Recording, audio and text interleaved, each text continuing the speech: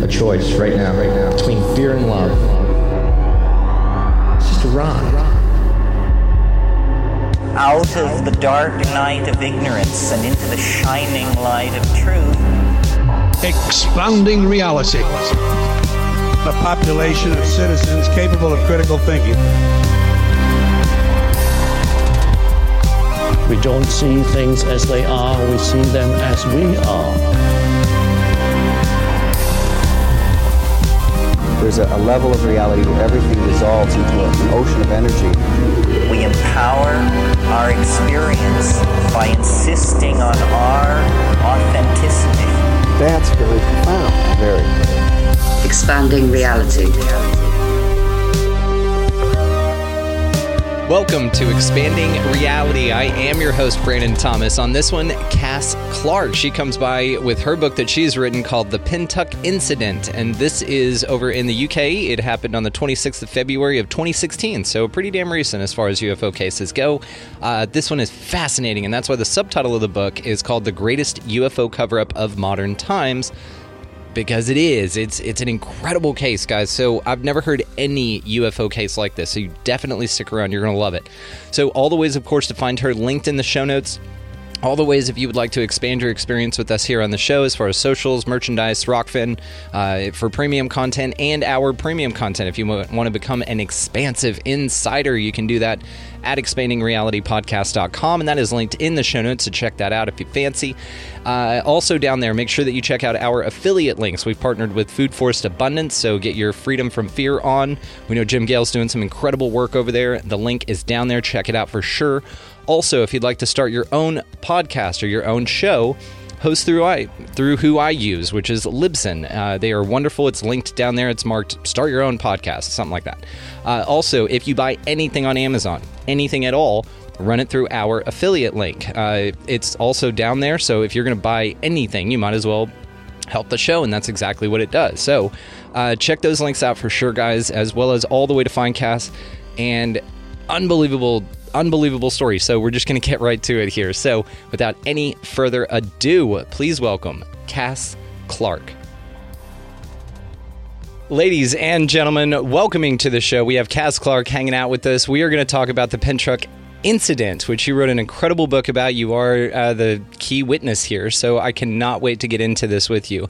If you don't mind, for my audience that's unfamiliar with you, do you mind just telling us a little bit about yourself? Okay, well, I'm quite old, so I won't say my name. I'm actually just a family person now since the COVID lockdown. I just take care of my children, so I'm a homemaker.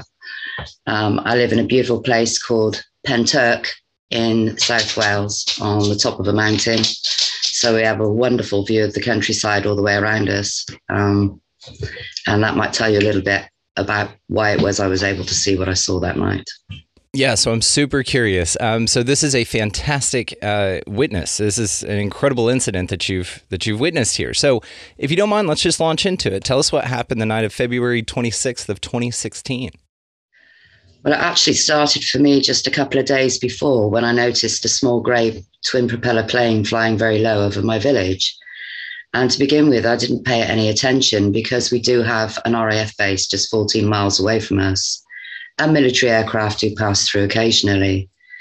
And it was the next morning on Wednesday, the 24th, when one of my neighbours had come out of his house and he was cursing, he was effing and blinding because this little plane had kept him awake all night. And so it was then really that we started to notice the behaviour of this plane. And it wasn't long before another plane, almost identical to the first, had turned up to take its place and the first plane left. And it was then all day noticing this plane, and roughly every 15 minutes it would fly over the top of my house, flying in a circular flight pattern. And all Wednesday night, that was all I could hear. And you kind of sit and anticipate when this plane's going to come back. And literally every 15 minutes, this plane was flying over my house. So Wednesday night, I had quite a restless night.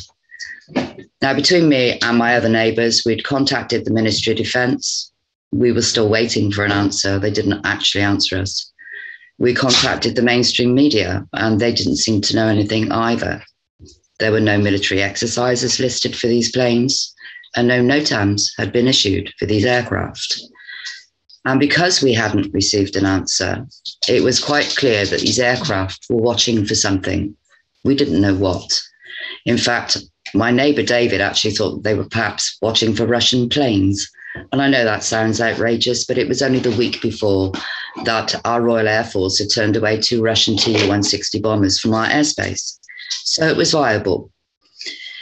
So we decided if they were still here later that we'd go out and watch with them. So I'd lit the fire pit in my garden, and a couple of my neighbours came over, David included, and we stood there and watched this small grey twin propeller plane flying in circles. A bit later that evening, it started to fly in a figure 8 pattern. And so it was crossing over the top of my house roughly every 7 or 8 minutes. It got to about 2 o'clock in the morning on the morning of the 26th of February. And to be quite frank, I was tired, I was cold.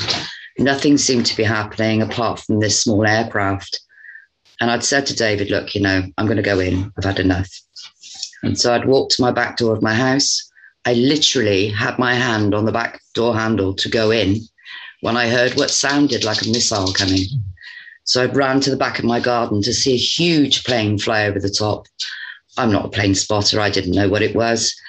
But as it banked around to the left-hand side, so you could see this mushroom-shaped object on its back. And David immediately exclaimed, that's an E-3 Sentry plane. But that still didn't mean anything to me at that time. But this plane started to circle. Not small circles. It took several minutes for it to go around just once. 7 times this plane circled, just this one area. And on the 7th time it went around, when red lights became visible high above the trees behind my house. I'd called for Donna, one of my other neighbours who'd been watching with us that night. She'd gone into her house to make us hot drinks. I called again, I didn't get an answer. I shouted for David to follow me, and we jumped over the small wire fence and ran to the 5-bar gate that overlooks the farmland behind me. The gate is about 30 seconds away from us, to get an unobstructed view as to what was going on. David had run into the field, but I called him back because of the military activity. I couldn't think of anything worse than running towards something in the dark at speed if they were hostile. And I didn't want us to appear to be hostile. So we stood by the gate and we watched. And one red light was followed by 2 others. So it was a triangle of red lights, just 3 of them, came in sideways on from my left to my right, appeared, emerged gradually through the space. And then 6 red lights on the near side edge became visible. You could see the outline of this craft. It was a pyramid with a curved bottom. I have to emphasize this. It had a curved bottom to it, turning very, very slowly anti-clockwise. And as it did so, it came down in a pendulum motion. And once it was in the upright position, it fired this green object out at the top. And it was so bright, I can't tell you what shape it was. It's moved across into my left-hand side and just stopped above the trees and just rocked there gently backwards and forwards, not going anywhere. The small grey twin propeller plane had moved off. The E-3 Sentry was still above us. I now know to be a NATO E-3 Sentry. We have the tail number and its call sign. And this was flying in an oval flight pattern above this whole area. This I describe as a pyramid because that's what it looked like to me. The way that it was facing and turning had listed to the right-hand side. The right-hand string of lights was still brighter than the rest. It had smaller red lights in between those lights. And as it moved to my left-hand side, it was moving away from us. And I stood on the 5-bar gate to get a better look through the bare trees. And I said to David, it's landing, thinking it was coming down, when in reality, the field there rises because that is the foot of the mountain. And so the ground was actually coming up to meet it. And it ejected what I described as a hand of lightning, not thin lightning like we have here, thick, like fire-coloured fingers reached out and touched the ground, almost as if it was trying to prevent itself from touching the ground. And the whole thing lit up really brightly, so you could see the outline of it. I've sent you some graphic pictures, which is, okay, it's an artistic impression, but it is as close to the real thing as what I saw. Whilst I was looking at the bottom of it, this was all happening about 200 meters away from us. David was fixated on the top, and he said he saw 15 or 20 he described as orbs come out of the top of this pyramid that just seemed to be dancing and mingling with each other around the very top of it, as if somehow they were protecting it somehow. I heard 2 planes coming, enormous planes. I looked up to see them go over the top of me. They had 2 engines on each wing. They were flying wingtip to wingtip, 2 big military aircraft. And they've flown over the top of me. And as I've looked up, when I looked back, I couldn't see the pyramid anymore. That's not to say it wasn't there. I just couldn't see it. The green object is still above the trees to my left-hand side. 2 big C-130 aircraft have moved from my left-hand side. They've come in behind the 2 C-17s that had gone before. And the 2 C-130 took up the 2 outside wide positions. The 2 C-17s were in the middle. And between these 4 aircraft, they took up the entire visible airspace, flying towards where this pyramid was last seen. This green object has moved in a completely straight line across and in front of these 4 aircraft, and then flashed 3 really bright strobes at them and seemed to get it. I described it as being excited. It got excited. It was bouncing and skipping as opposed to moving in a straight line, almost as if it were deliberately trying to draw those aircraft away from the pyramid and the load that it had jettisoned. And I watched this green object skipping in front of these 4 planes, and all of the aircraft were bathed in green light. You see all the outlines of their fuselages and their engines and the wings as these 4 planes moved away into the distance. After that had gone out of sight, the E3 Sentry is still above us. We were approached by 2 barrel-shaped objects. That's the only way I can describe them. They were capped on the top with black caps. They were smooth on the outside, as if they were made of glass, but I don't know because I didn't touch them. They were both red, towel-like red in colour. One moved across and stopped above the hedge about 20 to 30 feet away from us and about 20 feet up. And I was still standing on the gate, and I stared at it just for a few seconds because I wanted the details. I wanted to see. And you could see all the insides moving. I described like white noise on a TV screen, but it was more 3D than that, almost as if it were mixing in on itself, like electricity stirring inside. And then I looked to see where the second one was, and that hadn't stopped. And by that time, that was right above the oak tree, right next to us, right above us. And the only thing I could think to do, because of all the military activity, was to wave. I didn't want them to see us as hostile. And this thing stopped. It changed colour from towel light red to traffic light green. You could see even clearer the insides moving. And this was the most bizarre feeling that I've ever had in my life. I felt it scan me. It was like something had reached in and took the fear away from me, almost euphoric. It was the most bizarre experience I've ever had in my life, but the feeling was so peaceful. That's the only way I can describe it. After the scan, I heard a voice, and it did say, "Tell the world what you witnessed here." And I just said, I will. And this green barrel has moved away to my right-hand side above the rooftops. The red barrel that had remained sentry the whole time started to move away to my left-hand side and low across the fields, and I watched it until I couldn't see it anymore. The E3 Sentry was still above us. David had said he saw 15 or 20 of these objects. So we walked down to what we call the second field, where this pyramid had come in, because it didn't come down from outer space. This thing came through the space. It was slippery and uneven underfoot. And even though we had nearly a full moon that night, in the shadow of the hedgerows and the trees, it was pitch black. You couldn't see the floor. Our phones didn't work. And I have to admit that at the time that I watched the pyramid come in, I didn't even think about filming it. My cognitive function completely ceased. I stood there in complete shock and awe of what I was seeing. It was only when the barrels came towards us that I reached to my pocket for my phone, and my phone was completely dead. And I know that it wasn't. David's phone was completely fried. It wouldn't even switch on at all. We'd walk down to the second field to see if we could see any more of these objects. The E3 Sentry followed us. And what I mean by that is it maintained this oval flight pattern the whole time. And when we moved, that oval flight pattern moved with us. And when we came back, that oval flight pattern came back and followed us back to my home. When we got back to my house, you'd have thought we would sit there and talk frantically about this, but David was almost catatonic. He sat in my armchair next to the window and stared into the abyss, trying to make sense of everything that had just happened.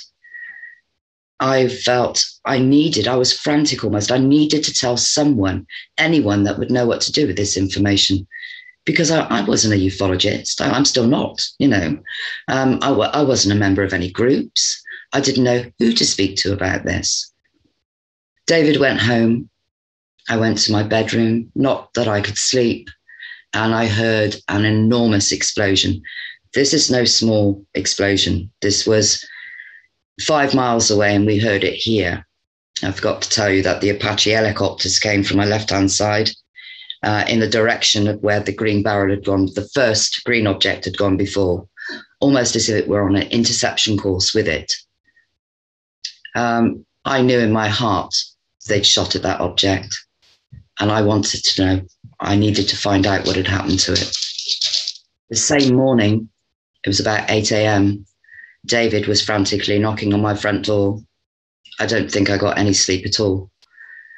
He came in to show me this cover story that the mainstream media had put out, that there was how helicopters had kept parts of South Wales awake in this exercise. Well, I didn't know you weren't supposed to talk about UFOs. So I immediately launched into a comment and said, well, I can categorically assure you that was no exercise.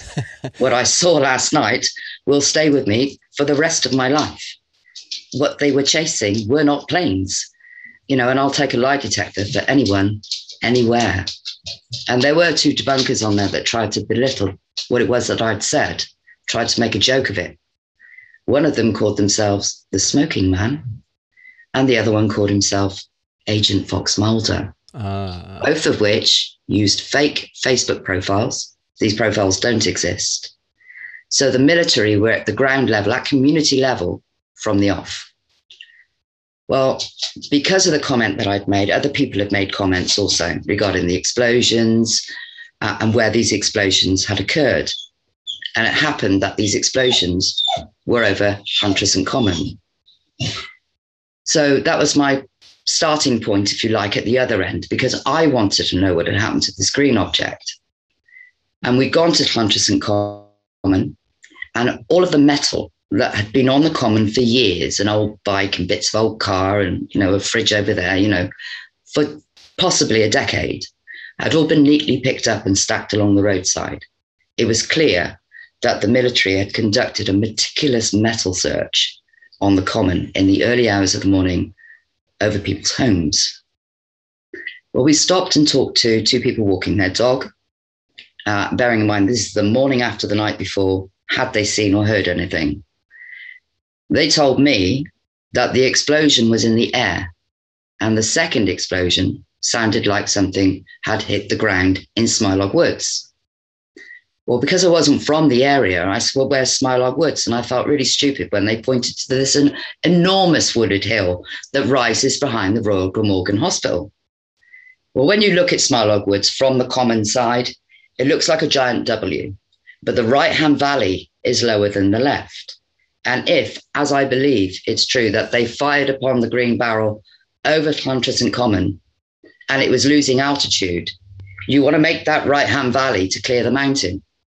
But unfortunately for them, whoever they were, there's another hill that rises on the other side. So we immediately went to Smilog Woods, and because I knew the trajectory of the green object, it wasn't long before we found the debris trail. We now know that there were 2 incidents that happened in the woods that night, but that's a recent thing that's come to light. And I only looked for the one because I only knew about the green barrel. So we followed, it wasn't long before we found the debris trail. And initially the branches were quite small. This is Forestry Commission woodland. There are no branches on the lower parts of the trees, only really in the top 12 or 16 feet of the trees are only green at all. As you got further into the woods, so the branches became bigger, cascaded left and right of us in a perfectly straight line. We got further into the woods and the entire canopies were out of the trees, completely gone, all laid on the floor, as far as the eye can see. Well, Stephen, the friend that was with me, I mean, we were quite exhausted because this is quite a steep hill. Decided that we will go back and tell the others, Donna and David, more specifically, what we'd found. I needed a drink, and we made a plan to go up the very next morning, take cameras with us and follow this debris trail through to its end, because I wanted to find the impact crater. I wanted to know. I didn't know there would be a big investigation, but I'm glad there's been one. And that's exactly what we did. We went up the morning of the 27th. My hair had turned completely white, which was a little bit shocking when I got up to clean my teeth in the morning and looked in the mirror and saw that my hair was white, completely all over. It was a little bit shocking, but in a way, I quite liked it. But I was more excited to actually go to the woods and find this impact crater. And the plan was hatched. We left at 9 o'clock in the morning. We actually started from where Stephen and I had left off the day before and continued. It wasn't hard to see this debris trail by now. There were 60-foot trees that were snapped mid-trunk, 12, 14-inch thick trunks just snapped, exploded. These trees had distended almost like they'd exploded from the inside. And we followed the debris trail through to its end. And instead of finding the huge impact crater that I expected to find, what we actually found were a group of trees at 20 feet in the air. These were 60-foot trees, 20 feet in the air. They'd been snapped off in mid-trunk. And there were a group, I think 6 or 8 of them, and white burn marks and scuff marks on all the surrounding trees that had been left standing. For every tree that green object hit, it slowed down. So it didn't actually impact the ground. We know the military were there. We've got military tire tracks in the ground there. The Chinooks actually did sorties backwards and forwards from Smiler Woods that night. I say night, in the early hours of the morning. The explosion was so big, it registered on the Richter scale 40 miles away. It shook patients awake in the hospital and filled the corridors. The smoke was so dense from the missile they used, came through the windows and through the vents and filled the corridors of the hospital with smoke. Members of staff that went outside said there was so much smoke, it resembled a foggy night. And they said an horrific smell of sulfur or fireworks was in the air. I think that's cordite. The kinetic wave was so great, it set the car alarms off in the neighboring villages. So we're not talking a small explosion here. This was huge. For me, that was it. I'd found what I went looking for. I'd found the impact site, and I knew in my heart they'd shot it down, but I needed to prove it. Well, I got home. I frantically searched on the internet because I didn't know anyone, for someone that I could tell about this, because someone needed to investigate this. And I found a small group called the Welsh UFO Network. So I contacted them, and Mr. Lee Thomas contacted me back and said, look, I'm dying of the flu. I'm not doing any investigations, but if you're serious, speak to a gentleman called Mr. Richard D. Hall. So I said, well, who's Richard Hall? Because I didn't know. And he's a very respected alternative investigative reporter, and apparently the best. And I needed the best. And he just happened to be doing a conference in Merthyr Tydfil that very Sunday night on the 28th. And I decided there and then that was it. I was going to go and see Richard. I didn't know what he looked like, nothing. I didn't know how I was going to get to speak to him, but I had to tell him. I went to his conference. I didn't even know what it was about. I went to speak with him. I went straight in. He was there still setting up. I don't think I took a breath when I explained what I'd seen. And he invited me to stand up at Q&As at the end of the show to ask the audience if anybody there had seen anything. I'd never spoken publicly before in my life, but I did. And at the end of his show, he passed me the microphone, which I was a little taken back by, but I did stand up and I asked the audience if anybody else had seen anything. And I didn't actually get a chance to finish what I said I saw before other people started to stand up. And it's, they'd gone to watch a show, not actually to be part of one. And you have to be quite brave, I think, to stand up and say anything.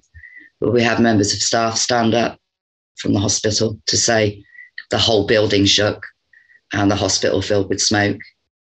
One lady, it took her over 3 hours to get home because every road she tried to travel on, it was closed by uniformed police. And she was told that a truck had overturned. It was only on the last road that she tried. This is 3 hours into her journey home that should have only taken half an hour. That the same story, that a truck had overturned. And she said it's an awfully big truck that can close all the roads. There were quite a few people that said they saw lights in the sky. But none of these people were questioned. The members of staff from the hospital have come forward, have made statements. And it's quite shocking to know that the hospital weren't told anything about this. Hospital security didn't know. In fact, they received a phone call just a few minutes after the explosion to say their services were not required. We asked the Ministry of Defence why they conducted a meticulous metal search on the Common that night, and why it couldn't have waited until the daylight hours. And we were told, Section 26, not in the public interest. We believe they were picking up parts of the missile they fired that night. The Apache helicopter responsible, because there were 3 of them, one flying above 2 in a pyramid formation, responsible for firing that shot, had to do an emergency landing at Cardiff International Airport, a civilian airport where you wouldn't expect to see an Apache helicopter, with its cockpit on fire.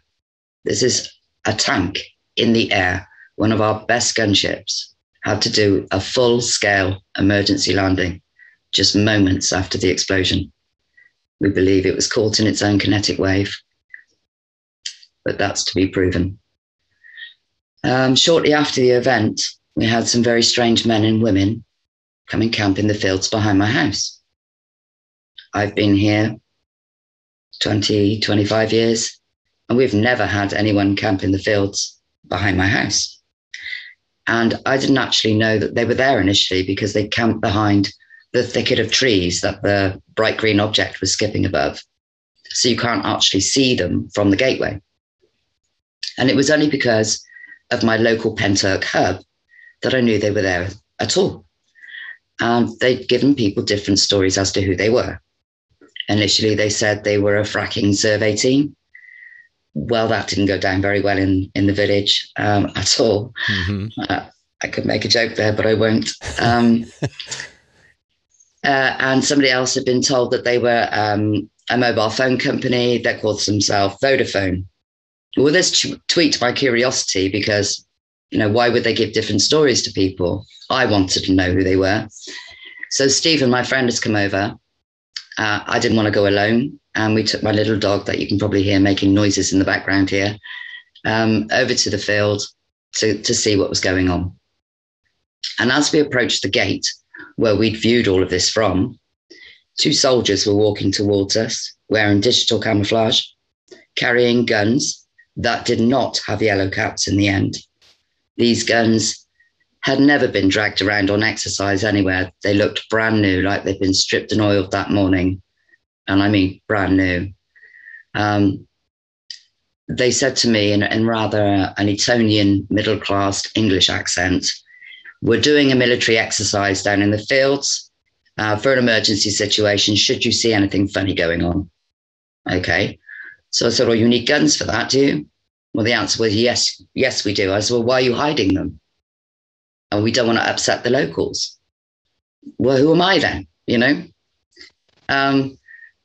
Again, we asked the Ministry of Defence Why they were carrying guns? Section 26, not in the public interest. It's very much in the public interest. My children play out there, you know. So we walked down the trail a bit further and into the field where they were camped. And I took some covert photographs of their campsite. And if it weren't for the photographs I took of their campsite, there'd be no evidence to say they were ever here. No planning permission was ever granted for any change of use of the land. And any privately owned company, including Vodafone, would have had planning permission. Well, initially we started to walk around the outside of the field, and I said to Stephen, I want to get closer. So we've cut across the field, and as we did so, a big dog's come running out of one of the tents. And I asked Stephen to pick my little dog up because I didn't want her to get bitten. And I now know to be some kind of pit bull type breed, and it started to circle us. And I could see two men in camp. One was seated and one was standing. And I shouted to them, "You're no country boys, are you? You know, put your dog on a lead. This is nearly lambing season. Farmer's got a shotgun and he's not afraid to use it." Well, he's called his dog back instantly and the dog's gone instantly. But I had an answer, what? You know, and that was my in, if you like. I wanted to get closer and find out who these people were. So I've walked right up the middle of their camp to where these two people were. The man seated was in his 60s. He had silver hair in a DA type style with half moon gold glasses, operating. It wasn't a laptop. It was 1.5 times the size of a laptop, and it was in a steel case, and he used 2 hands to close the lid of that case as I approached, and I asked them who they were. The response was, "Who are you?" I said, "Well, I'm a local resident." So I asked them again, "Who are you?" "Oh, we're Vodafone doing field research." Okay.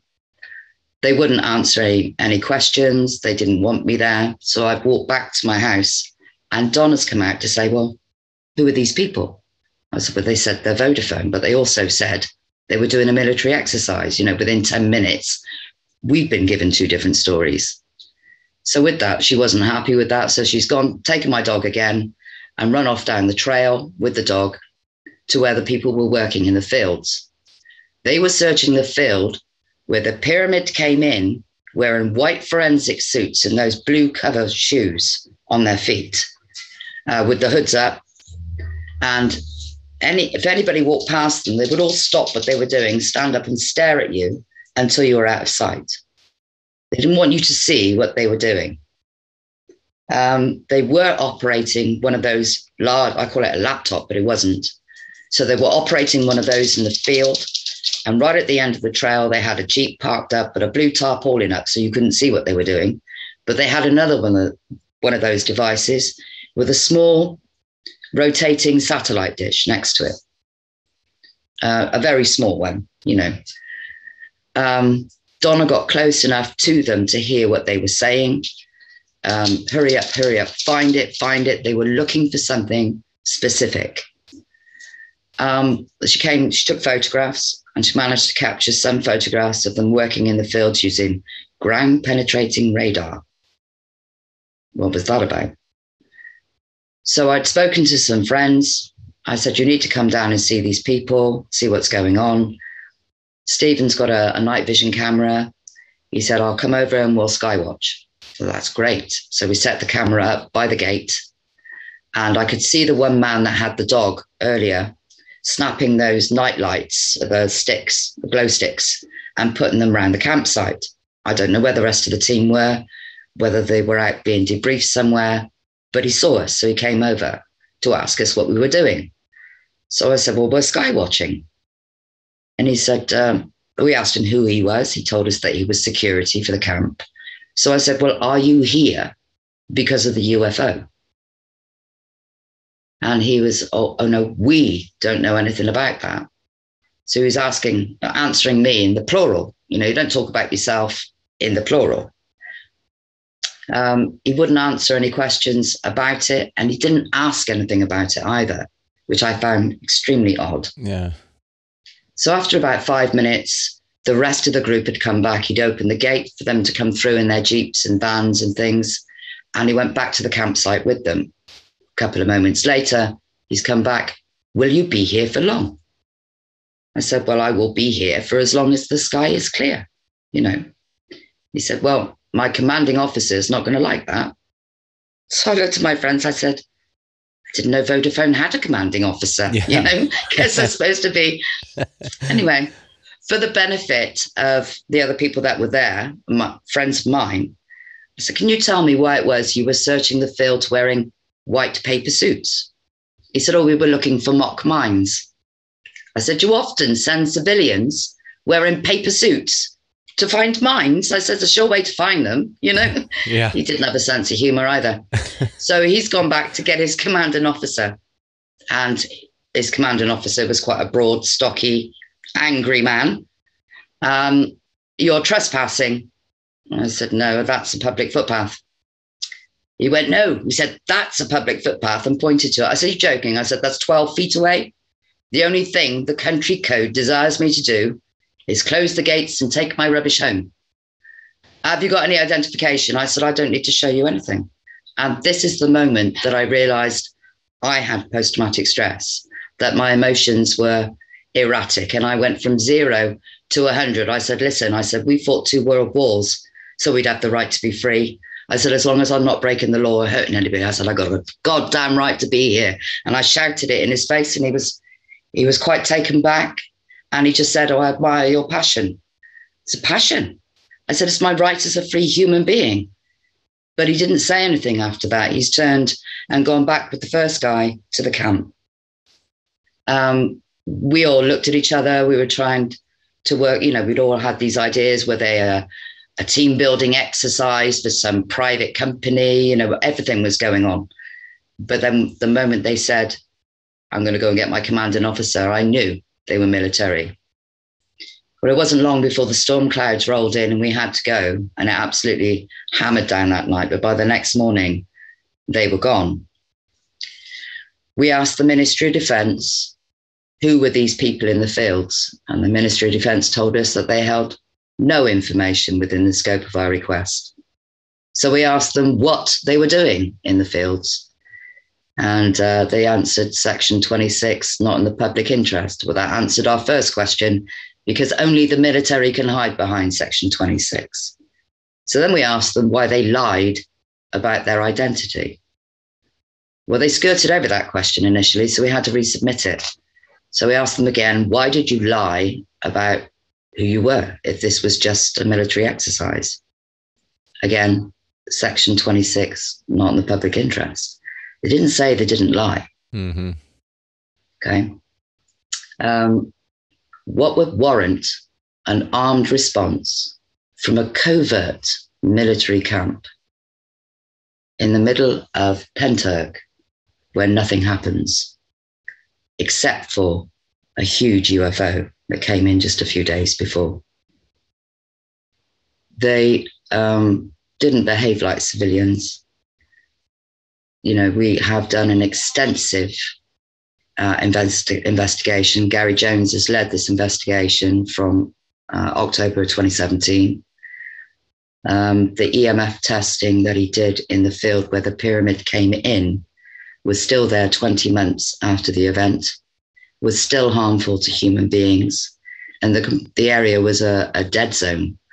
And what I mean by that is investigators that have come here, all of the photographs they've taken in that area have not come out. People have come here to film, and they may have 6 seconds of recording, and then everything is blank. The EMF trail runs for over 1,000 meters, and 20 months after the event was still harmful to human beings. The highest readings were where this hand of lightning came from this craft. And I'd explained to Gary Jones where this craft had come in and how it had moved before he did any testing at all. And the trail fits exactly. And from that, I felt quite vindicated, actually, that he'd found the evidence, or some evidence, we've been looking for. It was impossible to do consecutive testing on consecutive days because members of the team were made physically ill from being in there. Radiation was also found there. I can't tell you what the what the readings were, but it did find beta radiation, which is quite harmful. The testing at the crash site also measured high doses of EMF readings. And the most unusual thing that I haven't mentioned yet is it was snowing in the field where this pyramid emerged, just in the one field, not in the surrounding fields. I felt like a child standing on the edge of one field, watching the snow fall in front of me, but not on me. And we walked the perimeter of that field. It wasn't snowing anywhere else, just there. And it was also snowing at the crash site and nowhere else on a clear day. The sky was blue, and yet it was snowing. First of all, this is one of the most fascinating accounts I've ever heard in my entire life. And you are a phenomenal witness because you have such a wonderful eye for detail and on recounting the story. So, of course, I have a million questions, but let's kind of work our way backwards. So I'm curious about the snow. Did you guys ever take any samples of that and have it tested? No, I wish. I mean, hindsight is a wonderful thing. I went for my own curiosity. I wasn't a ufologist. I just went because I wanted to know. If I knew what was expected of an investigation, I'd have taken samples of everything, but I didn't. I just went to see, if that makes sense. It wasn't like proper snow. It had a bit more resistance to it than normal snow. And what I mean by that, it resembled a hailstone, but it was made of snow, but it was spongy almost and would eventually dissolve, but not immediately. It was bizarre. I mean, the whole thing was bizarre, but the snow was, I'd never seen anything like it. And did it snow evenly across the field, or was there an area where snow didn't touch at all? And the reason I ask this is because in some, actually, and quite often in crop circle cases, we've had a guy named Gary King on, and he talked about this, where it'll snow in a field after a crop circle's been there, and it's been mowed, it's been harvested, so now the snow comes, so it's just an empty field basically. But what's interesting about it is the snow will fall all over the field, but it stays out of the pattern or melts super quick, depending on how you look at it, to where it reveals the pattern underneath that. And even crop circles will last, or the residue from crop circles will last years. And so the same one will be overlaid over another one, kind of. So that's what I was asking. I mean, it's interesting, the part about the snow, but also the beta radiation that you talked about. There's another case in your country where that happened, and it's the Rendlesham Forest case. And this is what happened. Jim Penniston, we just had him on, and he was talking about this beta radiation specifically that doesn't last long. It's not super harmful, but it does give this sphere of influence effect, as he called it, where it made him feel like he was walking in waist-deep water, and real fatigued and all that kind of stuff. So mirroring similar symptoms as to what you guys experienced. And it's just interesting. Same thing, though, also. He had a triangle-shaped craft, definitely not a pyramid, let's say. But the parallels between this and Rendlesham Forest case, as far as the residue, as far as the military involvement, these things are very interesting. So whenever it snowed, how long did it last in the field before it melted? I'm just curious. The snow incident is very interesting to me. Okay. As far as I'm aware, it snowed for the one day. Just the one day. Didn't really settle. It fell off your clothes like balls, like it did resemble those polystyrene balls that you get in those beanbags. Very much like that, with that spongy texture to it. It did feel like there was something still there. Donna, when we went over to the field, was afraid. And she was actually frozen to the spot and actually called for us to go and get her because she was afraid to move. She said it felt like there was something either above her or right next to her. And the snow seemed to be cascading, almost as if there were an umbrella that you couldn't see. And there was an area of the field that was warmer than everywhere else, almost like the heat from an engine. It was warm. It was bizarre. That's the only description that I can give of that field. And the magnetic pull was different as well. There was a magnetic flux there. If you held a compass true north whilst you were standing in my house, if you move into my kitchen and into my dining room, the needle swung towards the field when north's over there, That was the only other strange thing. A huge investigation has gone on since. It's been 6 years on the 26th. The investigation is not over. We've had some new and compelling information that's just come through that we are investigating at present that's going to blow the lid off this case. Enormous. This is going to change the world for real. I don't know if you've read the book, all of the information in there, including the weather conditions. There were no conditions for snow. The Forestry Commission actually felled the trees that were damaged leading into the crash site. And the explanation they gave was that it was larch disease, which would have been a great excuse to the layman. But because we knew what had happened, they actually said that they'd received a plant health notice to fell these trees. So we did some investigating, and they're supposed to do a sanitized felling. If it's larch disease, that means everything has to be removed, every branch, every twig, every trunk. They hadn't done a sanitized felling, and they felled the trees in December and January of that year, 2016, 2017, which went against their own biosecurity should those trees have been infected with larch disease, because there's no way to tell whether or not those trees have had larch disease once they're defoliated. So nothing that they did actually matched what they're supposed to do. I know why they felled those trees, because they were damaged. All the canopies were out. They were literally snapped in half. And these are trunks that are 12 and 14 inches thick. They're not small trees. So we caught them out lying about that. The police, we've asked the police why they did the road closures, because they closed the M4 motorway, or a section of the M4 motorway, which is like one of your big highways over there, and turned off the CCTV cameras for that night. So we asked the police why they closed the roads, and they eventually, after 3 years, they're supposed to take 20 days to answer a Freedom of Information request. 3 years later, after submitting several requests for them to answer, they came back with, and this is in the book as well, the Freedom of Information request is in there, that they couldn't find any evidence of any road closures that night. Mm-hmm. The police officers involved have since left the organisation. Mm-hmm. Well, if they can't find any evidence of any road closures, how the bloody hell do they know who was involved? Yeah.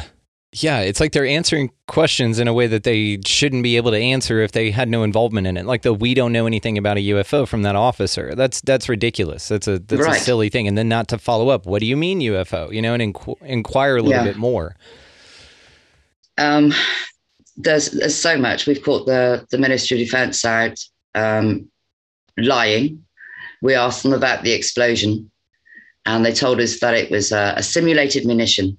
And I don't know if you've ever seen a simulated munition or been close to one, but I've seen a louder bang and more smoke from a firework than I have from a simulated munition. And it also has no kinetic energy, and you also cannot place one in the air. So their explanation of the explosion does not fit what happened that night, when it physically shook people awake in their homes, when their houses and bungalows were shaking, when the hospital was shaking, when the car alarms are going off miles away, so that doesn't fit.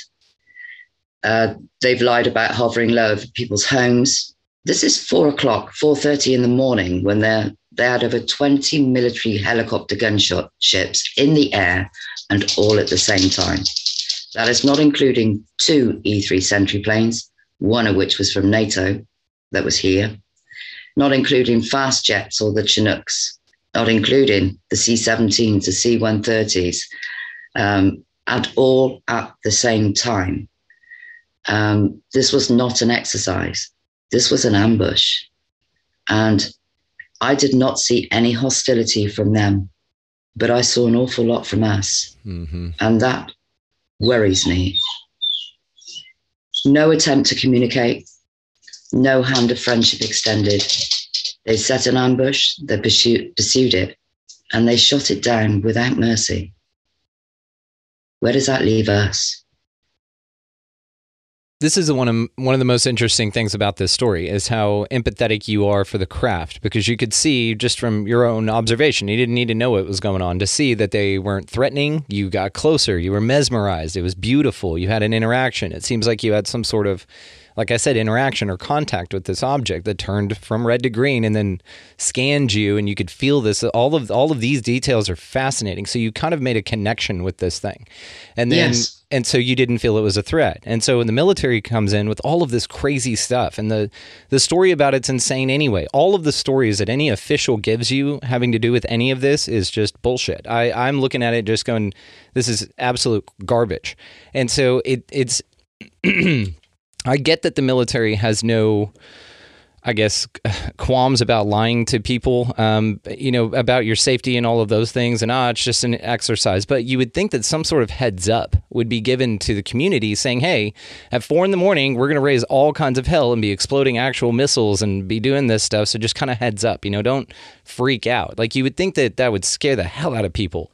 And Right, so they would nobody want to knew. mitigate it. Yeah. Nobody knew anything. The hospital didn't know. The fire service didn't know. Local government didn't know. This is where it falls apart, right? And I mean, in a lot of ways, but this one in particular, because then why would you fire a live round near a hospital? Unless whatever you were attempting to shoot down at whatever cost, no matter the cost actually, then was right there close to it. So, and Right. then, have smoke come Not into just the vent. hospital, but the Royal Mint is there.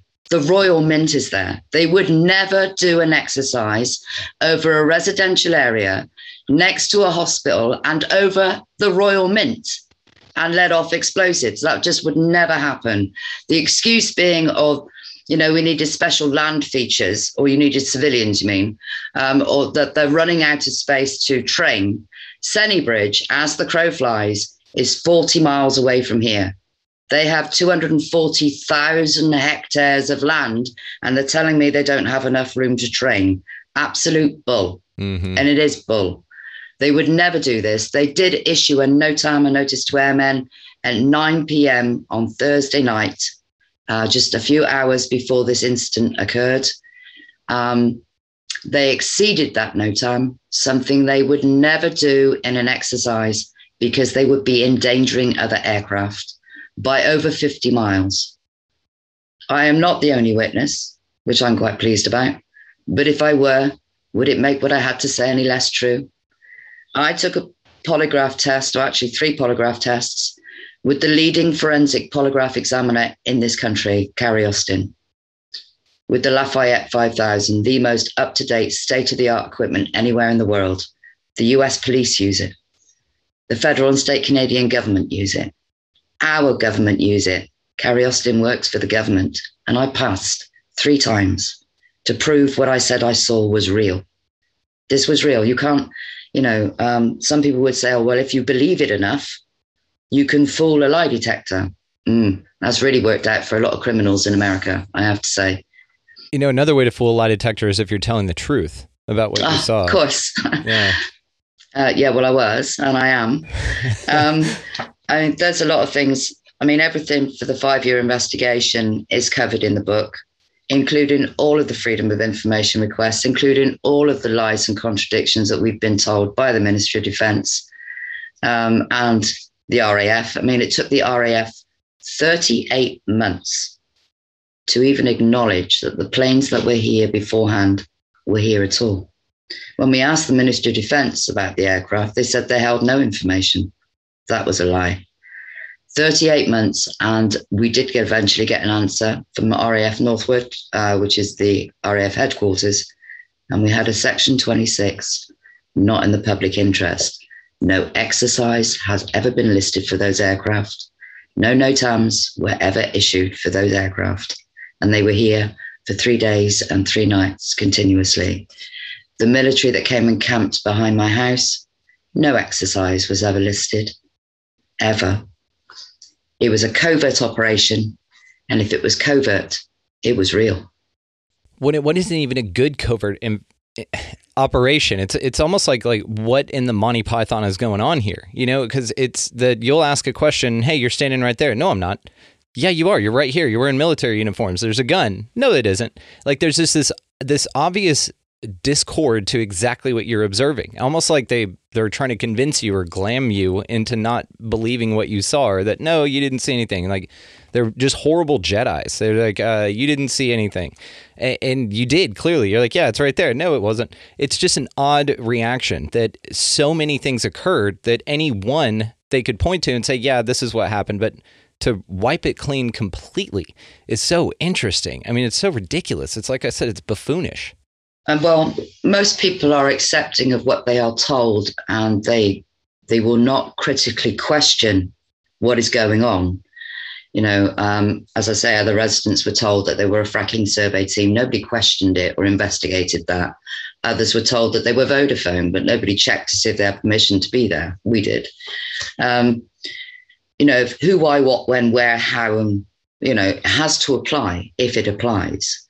And, you know, we've got the police in such a situation at the moment with our latest Freedom of Information request that they cannot answer to the affirmative or to the negative without proving that they've lied. So that's the corner I've got them in. And I'm not giving up on them, because if they don't answer me, I'm going to write to the commissioner and hold them in contempt. And that's contempt of court. They think they are the law. They're not the law. They're there to uphold the law, and the law requires that they answer me, and they will answer me, or I will have them held in contempt, and that has them facing criminal charges. So they best answer me, but they can't. And that's the problem, because they think they're so clever and they think they are the law. They're not. They think they can hide behind the law, where the law requires them to answer me. So best they do. Good for you, you warrior goddess. I love this. You got me all fired up. I'm all about this. I am fired up. You know, that with the information that we've had that's come to light by professionals and recently, I can't go into. But if this gets proven to be true, what they have, that's all I'm going to say, the lid is going to get blown clean off this case, and it will be undeniable. That's how big this new information is. It's going to be undeniable, irrefutable. Well, I know you can't discuss it here because it's not closed yet. So you're not to a point where we can talk about that yet. So we're definitely going to have you on for an update. Now, your book, of course, is going to be linked down in the show notes for sure, guys. All the ways to find her, your website as well. Fantastic website. There's a great interview with you up there and just some awesome information. So, of course, all of those ways, guys, is going to be linked down in the show notes. Check this case out. It is fascinating. Get the book. It's unbelievable. I'm also going to be putting some pictures, you know, in the video and stuff like that throughout that you have sent in the artist recreation of these barrels that you were talking about. You sent me all that stuff. It's incredible. And the trees lopped off, the military camp, all of it's wonderful. So I'll definitely include all of that in this video throughout. So for the audio only audience, check the show notes for expandingrealitypodcast.com, and that's where the video will be located, or over on YouTube. All of it's linked in the show notes, just for reference here, guys. So I wanted to ask you about if you guys were able to get a hold of any radar information. Yes. We have the radar returns for the ZZ-418 Beechcraft aircraft that was here for 3 days and 3 nights with its partner plane ZG-996, which was an Army Corps aircraft. Again, these are reconnaissance and surveillance aircraft. And what's happened during this investigation is we've outed their project called iStar. They're now actually using fast jets. iStar is where the satellites are monitoring for a frequency, because it was always the question, how did the military know that they were coming? The military, for the last 30 years that I know of, have been monitoring for a frequency, and they're using the satellites to do that. The satellites send the information to the E3 Sentry planes. The E3 Sentry planes send that information to the reconnaissance and surveillance aircraft that come down to ground level, if you like, to pinpoint where that frequency is strongest. And that's what they did. And they've been doing that for the best part of 30 years until now, until we outed their little project. And now they're using fast jets. I don't know what this frequency is. Mr. Ross Coulthard was the gentleman, a respected Australian journalist, that was kind enough to leak that information. And that is exactly what they've been doing. And that's why GPS and Galileo are linked, and why they take up the Western world, really. They tell you a lot more than where you are, you know. satellite navigation is just one thing that they do. These are multi-billion-dollar satellites. They are, and that is their main purpose for the Ministry of Defense and for the United States, to monitor for this frequency, to know when these craft are, quote, going to appear, not come down from outer space, not travel millions of light years, but they're literally changing frequencies to be able to just, I don't know how long the conduits are that it takes them to get here, but they're able to change frequencies, which is why these UFOs seem to appear and then disappear, when really all they're doing are changing frequencies. It's bizarre. It is incredibly bizarre, and that's why this is so fascinating, because this is one of the things with the UFO phenomena that you kind of eventually get to, that they're not nuts, maybe not all of them, maybe some of them, are not nuts and bolts craft specifically that are coming from other star systems. They could be a myriad of things. And one of the things that's very interesting is how you described it, especially in your account, but now as well, how it phased into reality, how it just sort of didn't come from outer space, but it came through space, which is very interesting. It came through a veil into our world. There was no distortion in the air like you see on all the big movies. There was no sound, nothing. It was like approaching a vehicle in fog, and you see some lights, and then as you get closer, you see more lights. That's what it was like, but red lights, and it literally emerged through the space. Now, as it emerged through a space, so there's a book called Flatland that was written back in the 30s, and it's about the difference between, it was attempting to articulate the perspectives of dimensions to give you kind of a better visual reference for it. So what they did is the guy took our perception and dropped it to the dimension below us, which would be 2D. So we can wrap our minds around that concept. And one of the things that he talked about was what a sphere would look like passing through 2D space, that it would look like a pinpoint and then get large to a circle and then swell back down to a pinpoint because it's a sphere crossing, so you'd only see it in sections. It sounds like this is kind of what happened. It's like that it phased into our reality through a way where it appeared, but as it appeared, it got bigger and you could see more of it. So it's, a pinpoint of it came at you, and then as it emerged through the space and materialized in this dimension, if that's what occurred, we're just using these words, this vernacular for visual reference here, but as it appeared, it seemed to get larger, just increase in size, and more lights appeared, but it's just because perhaps that you were able to view it because now it was crossing into our reality or dimension or whatever. Now, I am fascinated by that the military was there ahead of time, and I love your assessment, your idea about how perhaps they're using satellites to monitor for a certain frequency. Oh, they are. I love this, though. This is the first time I've heard about this, so this is what's very interesting. So do you think, because it's almost like a residue, like if they are phasing, that some sort of atmospheric disturbance would be adjusting to where it was adjusting to either the temperature, the atmosphere, all of the conditions needed to bring this thing through. Perhaps it's like the signature is like you said, a conduit. It's kind of the residue of the conduit. Like, hey, they're about to come through because this portal's opening, for lack of a better word again. Have you ever heard of any other cases, now that you've gotten that in your mind, that where the military showed up and then a craft was there? No, because I haven't either. I wasn't a ufologist. I guess I am now. I was sure that somebody else in the world would have seen something that I've seen, would have known what it was that I've seen. But to find out that no one had, it was quite shocking. Certainly the resonance or the frequency in that field had changed because it was snowing. Yes. The frequency at the crash site had changed because it was snowing. On a clear sky, clear blue skies with the sun shining, it was snowing. I mean, this alteration to your reality, how jarring was this for you? Initially, I didn't quite realize how much. I do know that I had PTSD from it. I've lost some friends through it just because I was so emotionally unstable, I think. I was erratic. I didn't know where it was coming from. It had changed me as a person. I didn't like it. It's taken me nearly 6 years to come back down to earth, if you like, to get used to the fact that this has happened. This was real. I'm vindicated through the investigation that's gone on. There are photographs, but I've not been allowed to have them to authenticate them. There is a video that exists that I know of, but I've not seen it. Again, I've been excluded, which is a little bit strange. I don't see the point of standalone evidence when that could, again, blow the lid off this case. The physical evidence that we are finding now is phenomenal, and it's going to change the world. This is undeniable, what we are finding now. I'm so excited by it, I can't tell you. But it has changed me. I know they've lied to us now.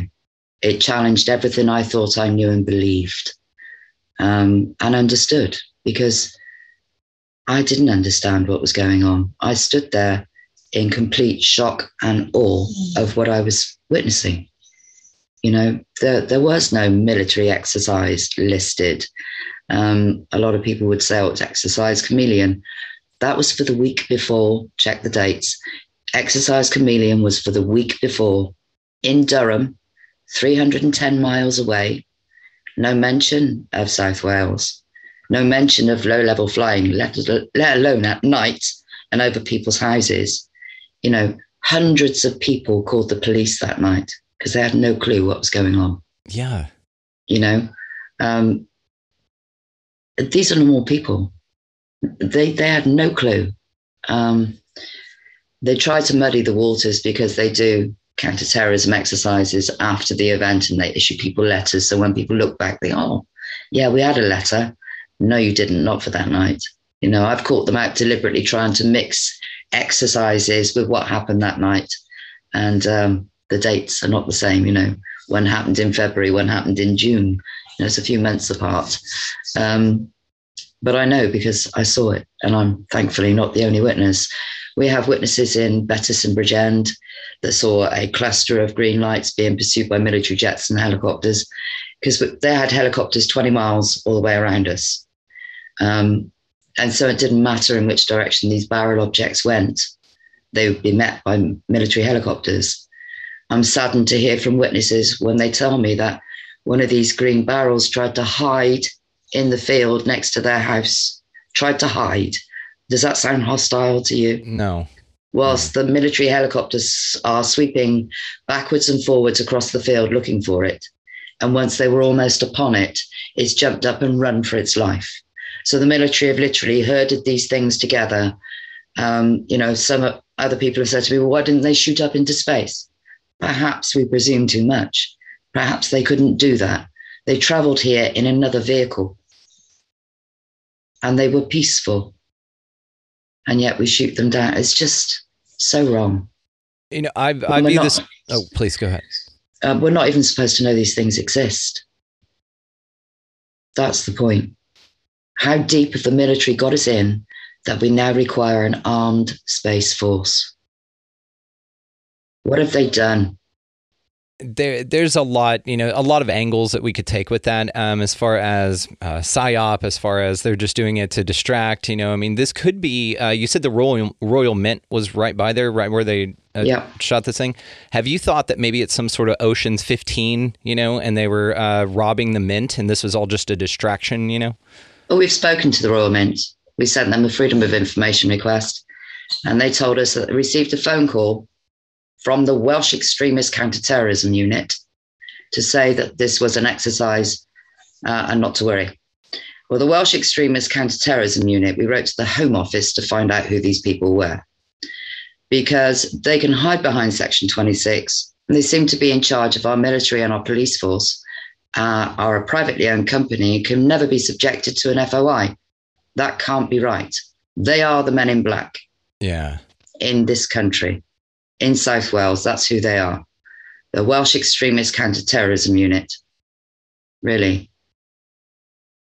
And same thing. It's like under this guise. There's like a fog that they put over this thing to disguise you from what it really is. And this is I agree with your assessment on this, that it was seemingly like innocent, as far as the crafts go. And the fact that they were hiding it kind of lends again to this idea that maybe they weren't occupied, maybe there weren't occupants in them, but perhaps they were organic entities themselves, just something we don't recognize. I know David Adair talked about this when he allegedly went out to Area 51 to demonstrate a rocket that he had created and then got asked to check out a UFO. This is just his story, David Adair. And that was one thing that he talked about when he touched the craft. It basically had like a skin and reacted to him, and it felt organic. And he thought that the engine revealed like these craft appeared to be alive, like they were the essence of life encapsulated in these things that seemed to have not only communicate with us, but seemed to have emotion. These things were afraid. Mm-hmm. They ran for their lives. They weren't hostile. If they were hostile, then our military aircraft wouldn't have been there. Our military aircraft would have been attacked. They would have been vaporized. If they were hostile, it would have been over in the blink of an eye, and they weren't. They were the opposite to hostile, completely benign.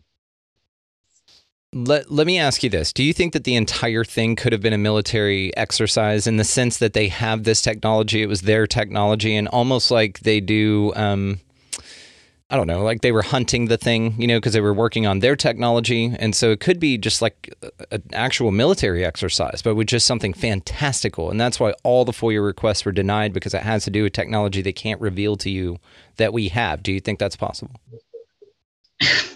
I had the Ministry of Defence turn up at one of my presentations for the 4th year anniversary. And all I will say, in fairness to them, as with any other witness, I will protect them if they told me they were there for their own personal reasons, but they might not have been. It was one man and it was one woman. And the man was quite challenging, saying, well, how do you know that what you saw wasn't a drone? I don't think he quite appreciated how close I was to those objects. I said, well, unless we can build them, drones 10 feet high and 6 feet wide and fly completely silently, then I'd have to concur. But I'm yet to see us build a bloody pyramid that can fly. We'd need an awfully big building in which to keep it. And his head went down. But the woman, she came to me after the show and she took me by the hand and she said, Kaz, she said, the Ministry of Defence do know. I said, I know they know. I was there. I saw it. When she walked away from me, it was like she had the weight of the world on her shoulders. Like these people have been placed in these positions where they are forced to lie. Yep. And they don't want to. This was not our craft. We cannot build pyramids that can fly. Period. We would have to have an awfully large building in which to keep it. We haven't anything like that anywhere. And why would we shoot one of our own down? This is one of the interesting things when you look at how the mental gymnastics it takes to wrap your mind around this stuff. And we just entertain the possibilities. And so whenever you think about that, perhaps it was like a drone or something. I mean, and again, maybe they're hitting it on the head with this. Not a drone in the sense of what we have accessible in the private sector, but perhaps it was some sort of military drone that they were using, meaning that it wasn't manned or occupied, but it is through a technology. Now, to the where are we doing this kind of stuff? Antarctica, the moon, another dimension. Perhaps we have access to that. And if they have access to create technology like this, of course they wouldn't tell you in the public. Of course. There's all of these things that I corroborate from a ufologist perspective. I've been looking at this stuff for over 20 years. And so from that, I hear a story like this, and I will just kind of relate a few other cases that I've heard of and kind of blend things together. And of course, all of it's speculative. None of it's falsifiable, but none of it's provable as well. But it is one of the things that we talk about. Now, there's a few quotes that, and a few things that lead me to ask these types of questions. And because of somebody like Ben Rich, who was the head of Lockheed Skunk Works, and he said back in the 60s or 70s that they had the ability to take ET home and come back. And anything you see on Star Trek and Star Wars, they can already do. And they're 50 years beyond that. So these kind of quotes from official deep military involved type folks are the reason that I ask questions like that. It's because, of course, they wouldn't want you to know that we have this. Of course, they wouldn't want you to know that those TR-3B triangle craft, which is what, as you were first describing it, if I hadn't heard the account already, that it was way more pyramid-like. When you said 3 lights in a triangle formation, I'm thinking TR-3B. That's been reported to be a military craft with blueprints and eyewitnesses. Yeah, all of that. It's been declassified, but this those first 3 lights were just the very pinnacle, right, of the very top of this craft. You know, that wasn't the craft, and the lights didn't split. It just emerged. I'm yet to see us be able to travel interdimensionally. Yeah, of course. I mean, in the public sector, absolutely. This is the thing, right? And so that's why it makes it so fantastical. And this is another reason people say that, you know, this breakaway civilization stuff that started allegedly back in the 1800s with the Sonora Aero Club, and then with, you know, Marconi and this breakaway idea that there's this civilization that went out. Nazi technology is even wrapped up in this, so it gets very convoluted. But there are several reports of people saying that we, as human beings, possess technology way better and way more fantastical. Some people have also argued that there's no such thing as aliens and UFOs, that it's all our stuff that they're just not telling you about for whatever reason. Now, I'm not in that camp. Again, we just talk about the ideas. So I can't wait to hear the rest of your story. So I'm really excited for you to get to a point to where, and you just let me know. We'll get you in as soon as possible to update this thing, because that's fantastic. The tests are ongoing right now. I'm waiting for the reports to come back. It's going to blow the lid clean off this. That's all I'm going to say, because we haven't got anything that can do this. It's amazing. Well, I can't wait to hear the rest of it. Your amazing book, of course, is going to be linked down in the show notes. Cass Clarke, I can't thank you enough for your time. This has been incredible. We'll cap it here, but you're welcome back anytime, and I can't wait to hear the rest of this story. So fantastic. Thank you again. Thank you so much for having me. Thank you so much, guys, for listening. That is easily one of the most fascinating cases I have ever heard of. Like I said, leaves way more questions and answers, and there's more to the story. So as soon as she can reveal that stuff, we're going to have her back so that we can discuss it further. In the meantime, make sure that you check out this case. Her book, The Pentyrch Incident, the greatest UFO cover-up of modern times, is linked down in the show notes, as well as her comprehensive website that she has dedicated to this incident 100%. It's fascinating, guys. So all the ways also, if you would like to expand your experience with us here on the show, you can do that through expandingrealitypodcast.com, linked down in the show notes. While you're down there, check out our affiliate links, Food Forest Abundance. If you want to get your freedom from fear on, it's linked down there, as well as Libsyn, who I host through if you want to start your own podcast, and then also the Amazon affiliate link that we've got. If you're going to buy anything on Amazon, or your mom shops like on Amazon like it's going out of style, send her the link. Let her run it through there. It helps the show. It's awesome. So go out into this beautiful place. It's full of mysteries and wonder and incredibleness. And just pick up a piece of litter. Be nice to everybody that you come across. Open doors. Smile at folks. Buy somebody around in line around you a coffee or a meal or something like that. It's a small little thing, sends a massive, amazing ripple effect out into the collective, and that's what we're here to do. Change the vibe, man. Upgrade it. So while you're doing that, of course, get out of that left-hand lane. It's a pain in the ass. You got somebody behind you wanting to pass. Just move on over. It's not hard. They'll be by in a second, and then you can go camp back over there. Above all and anything else, guys, go out into this beautiful place, whatever the hell it is, and y'all just be good to one another. Thank you so much for listening, and we'll see you next time.